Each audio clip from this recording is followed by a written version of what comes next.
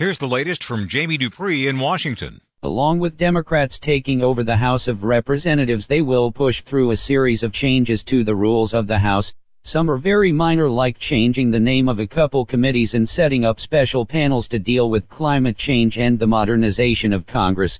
But others are more substantive, like making lawmakers pay out of their own pocket for any discrimination judgment against them, whether it involves sex, religion, age discrimination, or whatever in their congressional offices. We should also note the historic nature of today for Nancy Pelosi, as she becomes the first person to regain the post of Speaker since Sam Rayburn did that back in the 1950s. If there is one day that I like the most on Capitol Hill, it is the start of a new Congress, as this will be a day to remember for all of the new members.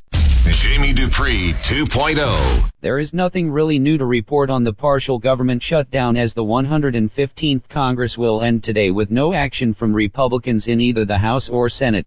Democrats then in the afternoon will push through the House two different funding plans to restart those agencies which have been furloughing federal workers. One plan extends the operations of the Department of Homeland Security through early February to give more time to negotiate on the border wall, and a second bill that funds everything else, which is now in a partial shutdown. But while Democrats will get that done, Senate Republicans have already declared that the effort is dead on arrival, so the shutdown will continue with more talks expected on Friday. My best guess right now is that this goes on not just for a few more days, but maybe a few more weeks. Jamie Dupree 2.0. While the partial government shutdown looms over the end of the 115th Congress and the start of the 116th Congress, it still can't take away from what may be one of my favorite days on Capitol Hill.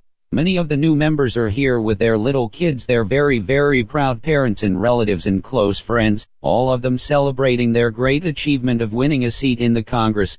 It's hard to explain the feeling of joy and satisfaction that you sense when you interview a new member of Congress on their first day, no matter what party they are from.